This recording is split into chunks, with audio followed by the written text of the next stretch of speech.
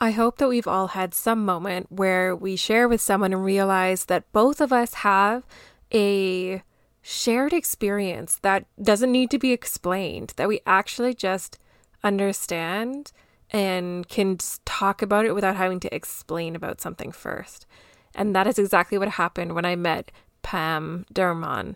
She also has a chronic illness and an invisible disability and had to pivot her life and figure it out and figure out how to move forward with it and create a business that would work for her to prevent the overwhelm and exhaustion that inevitably comes with having a chronic illness and a disability. So, in today's episode, we get into all of that, the things that really helped her move forward, and the thing that she really wished that she could tell herself in the past, because hindsight is a jerk. But if we can help somebody else avoid what we've gone through, then it's worth it.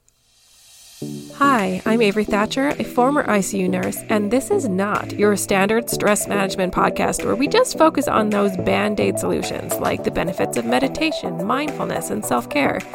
You already know that you need some kind of recovery strategy to deal with your stressful life, but what you may not know are all of the sneaky ways that society, our upbringing, and our high-achieving nature, and so many other factors contribute to our risk of burnout.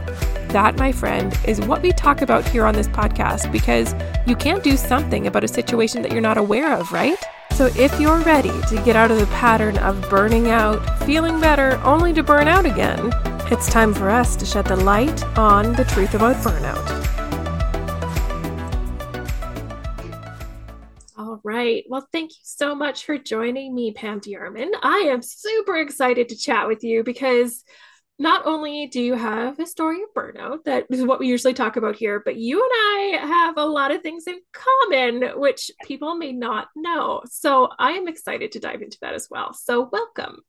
Thank you so much for having me. I'm really excited for this conversation. Me too. Me too. It's nice to meet somebody else that can understand and relate to some of the struggles that I experience as somebody that's managing an online business with a chronic illness and a disability. So Yeah. let's chat a little bit about that. So when did this kind of surface for you? What did that look like? And where did your diagnosis kind of arise from? So, this question is always sort of tricky because looking back through my life, I see instances of things throughout my entire life where like, oh, that was probably a warning sign I should have listened to and maybe paid a little more attention to that. But I am very much an implementer, a go getter, just jump in with both feet and ignore all the signs of whatever and to my own detriment. So, fast forward to 2016, am still a mom of two boys that I homeschool. And I was also in a caregiver role at that time. And it was a lot of stress and a lot of appointments and a lot of just all the things. And I was outsourcing absolutely nothing. I was doing absolutely everything for everyone. And it was too much. And I kept having these episodes where I would just be completely non-functional on the weekend. Like I would hold it together during the week and then I would absolutely crash on the weekend. And my husband would kind of look at me and almost like poke me and kind of be like, are you okay? What's happening? I'm like, I just need to sleep. And I would sleep all weekend and I would get up and do it all again the next week instead of being like, hey, this is probably again like a really big warning sign. No, just kept right on. And then at the end of 2016, and I should also mention my least favorite part is I did go and see my physician at the time who was like, oh, it's just anxiety or you're just depressed. You have so much going on. Just, here's this antidepressant. And I was like, no, that is not what's happening.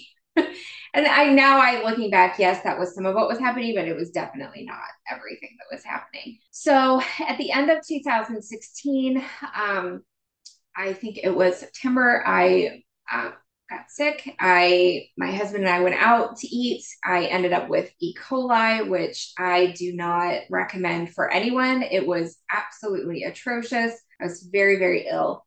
Lots of antibiotics to save my life, basically, but pretty much wiped me out, and I've never been the same since. And then at that point, then I was completely non-functional throughout the week. Just, I mean, dragging simplest tasks would require an hour sleep afterward. I mean, it was just very, very dark time in my life. And then it was trying to figure out what in the world was happening and all of those things. And so then I got diagnosed formally with fibromyalgia and chronic fatigue in 2017. And I thought my life was over. Honestly, I cried my way home from the doctor's office thinking this is it, this is my life now. And turns out I was wrong about that, which I'm thankful for, but it felt very scary at the time. Absolutely. I can totally relate to a lot of the things in your story. And something that we talk about often here on this podcast is that hindsight is a jerk. Yes. Because we can look back and see those warning signs now, and we're just like, oh, that sucks. And you're definitely not alone. I can guarantee the person listening to this right now is nodding their head and being like, yep, that's me. I pushed through all of those warning signs and then, make it through to the weekend and kind of crash for the entire time. And although it's not the same as with chronic fatigue syndrome, there's still some crash for some people as well. And so Yes. the thing that I just wanted to dig into a little bit is I was also diagnosed with chronic fatigue syndrome. And I remember going through the stages of grief pretty significantly because the first one, hardcore, was denial. I was like, nope, that's not me. I don't have chronic fatigue syndrome. There's too many other things going on. And the more that I learned about this, the more that I learned that the name of this diagnosis changes depending on which corner of the world that you're in. Exactly. And so the other common term for it is called myalgic encephalomyelitis.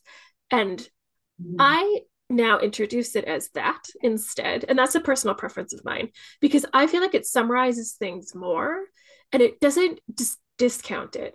Because if you say, hey, I've got chronic fatigue syndrome, people are like, oh, you're just tired all the time.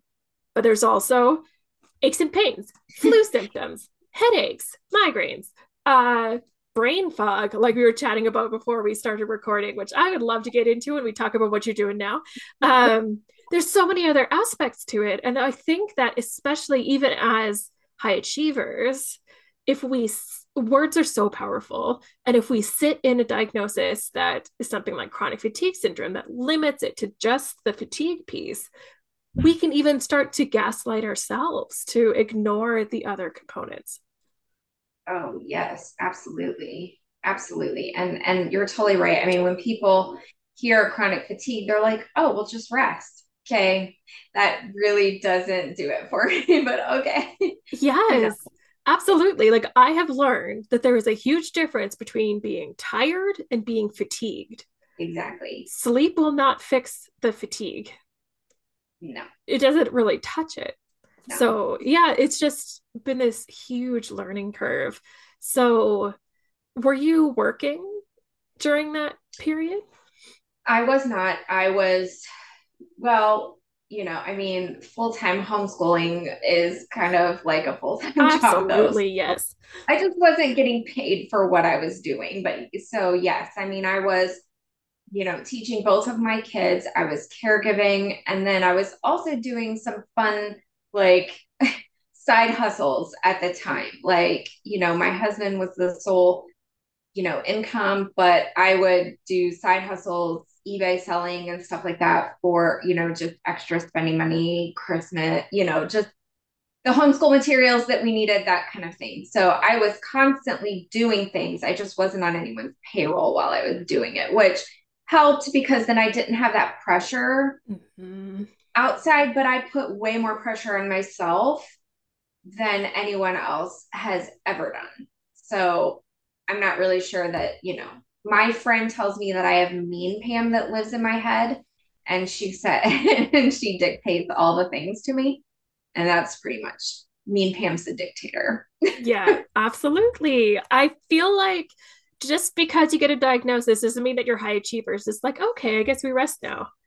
It's like, Oh no, no. let's do this. Like, bring it. We got to do more things. So, how did you Yes. find balance with that high achiever that was completely out of whack with what your body was telling you it needed? Well, I think I had to. It wasn't a choice for me because I mean, I was not functional for almost a year. And, looking back at that now, of what I'm capable of doing now, it's like it blows my mind. Because like I said earlier, I literally thought my life was over. So I really had to work on that inner voice, which is still a work in progress. But I started seeing a therapist. I started really kind of digging into a lot of things, um, a lot of mindset things, a lot of, you know, why do I feel like I need to fix it for everyone? Why did I find myself in this position where I'm burnt out trying to fix all the things with people around me? And, so that has been a multi-year kind of work in progress. But I had to come to acceptance of my situation and say, I'm sorry, I can't do this for you. I'm sorry, I can't take on this responsibility anymore. I should have had this responsibility to begin with. So really learning how to set very firm boundaries for myself, for my family, was huge for me for accepting. And then just really getting down to what was really important. And then I could focus my high achieving mentality on the most important things.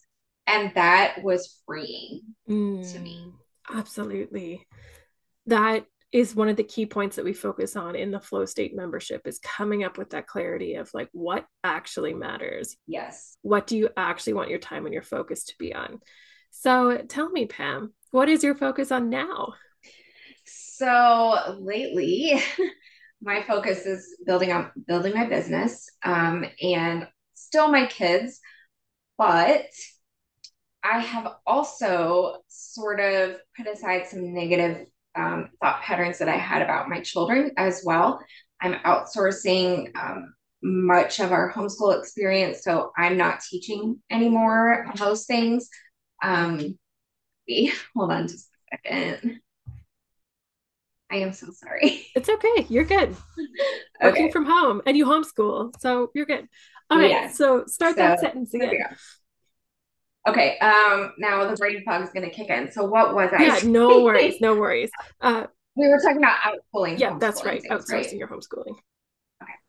So I have started outsourcing homeschooling where I'm not doing nearly as much of the teaching. My youngest son does a virtual program for most of his subjects, and then I take over other things where he needs me to. My oldest is pretty independent, but we work on a few things together as well. But like I said, I tried to find solutions to remove myself from being the main provider of their education. So that has opened up a tremendous amount of time in my schedule that I have been able to build my business, which has been really exciting for me. And I have found a lot of healing and a lot of purpose in starting something that is absolutely mine and has nothing to do with taking care of anyone else or doing anything for other people. Absolutely. And tell me, does it feel selfish? I battled a little bit of that feeling, but honestly, no, because Yes. I think that the work that I've done with my therapist before starting my business has helped me get to that point of no, this is not selfish. This is life giving. And this helps me show up differently for my family, for my friends, and for myself, honestly. So I was smiling and cheering and clapping the entire time while Pam was saying that because I think there's so much fear when somebody is trying to work with their high achiever and say, like, well, okay, well, if I stop doing this for everybody else, I'm being selfish. And even though that may be the internal dialogue initially, you realize just how much better you can show up for the people that matter when you do that. Yeah. And for my kids, they are seeing a side of me that they have never seen before. They're like, what happened to you, Mom? And they were not happy at first, I will tell you, because they were used to Mom being right here for every moment of every day. And the fact that I would say, I'm sorry, we're going to work on this during this time, then I'm going to work, then I will be available after I'm done with this project. It took some getting used to, and there was some tears and some moments of, I hate this. You're a terrible mom. That was the teenager, typical teenager statement. But now it's like, oh, this is pretty amazing what Mom is doing. And it's teaching them much healthier ways of managing life and what's okay in a relationship and what's really healthy in a relationship. I love that. So much of what we bring to adulthood is what was modeled for us when we were younger. So look at you, you cycle breaker. That's great. Love it. Well, Pam, I always round things off. For the person that's listening right now, if they only get one thing from this episode, what do you want it to be? Wow. I think don't be afraid to set those boundaries, to listen to your body. Your body is giving you the warning signals. And I don't think as Western women, especially, we are not good at listening to what our bodies are telling us. And if we can really dial in and even just start with like that deep breathing and focusing on just the breath, right? And just, okay, what am I feeling? Where am I feeling it? And then letting that branch out from there. And then setting the boundaries, noticing how our bodies react in situations, and then putting up the boundary and being like, nope, we're not going to go there today. Or I'm not going to allow this to influence me anymore. Or I'm not going to put myself in the situation. And then, just moving forward with the knowledge that by putting the boundaries in place, listening to what our bodies are telling us, that we are going to be much healthier in every aspect of our life when we do that. Absolutely. That was so well said. And I think it reiterates what a lot of people highlight as their thing to remember. So if you have continued to ignore your body's red flags, maybe this time, slow down, just listen a little bit more.